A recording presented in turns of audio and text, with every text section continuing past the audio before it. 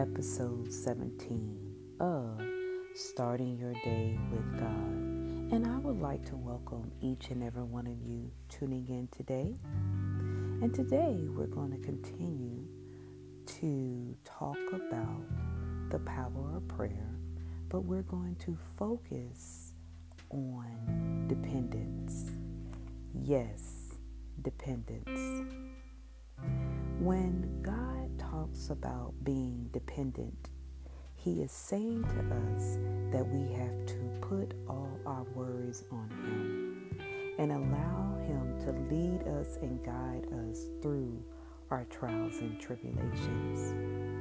In Psalms 9:13 through 14, it reads, "Lord, see how my enemies persecute me. Have mercy and lift me up from the gates of death, that I may declare your praises in the gates of daughter Zion, and there rejoice in your salvation."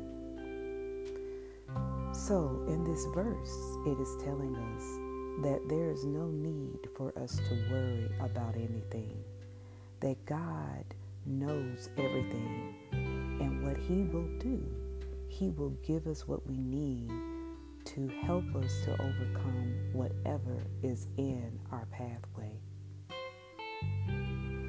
I would like to read a short devotional taken from The Power of Prayer, written by Catherine Elaine.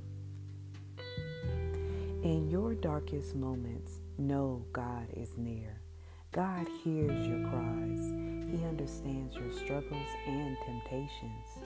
You must continue to lean on and trust in Him, even during the adversities of your life. As you walk with God, you will come out victorious, praising His name, as well as taking everything to God in prayer. So what this short devotional is telling us is that even in our lowest point that we may be experiencing in our life, God is standing right there. He will never leave us, and He will never forsake us. And what He wants us to do is to bring everything to Him in prayer, and then just stand, watch, and see what God is going to do.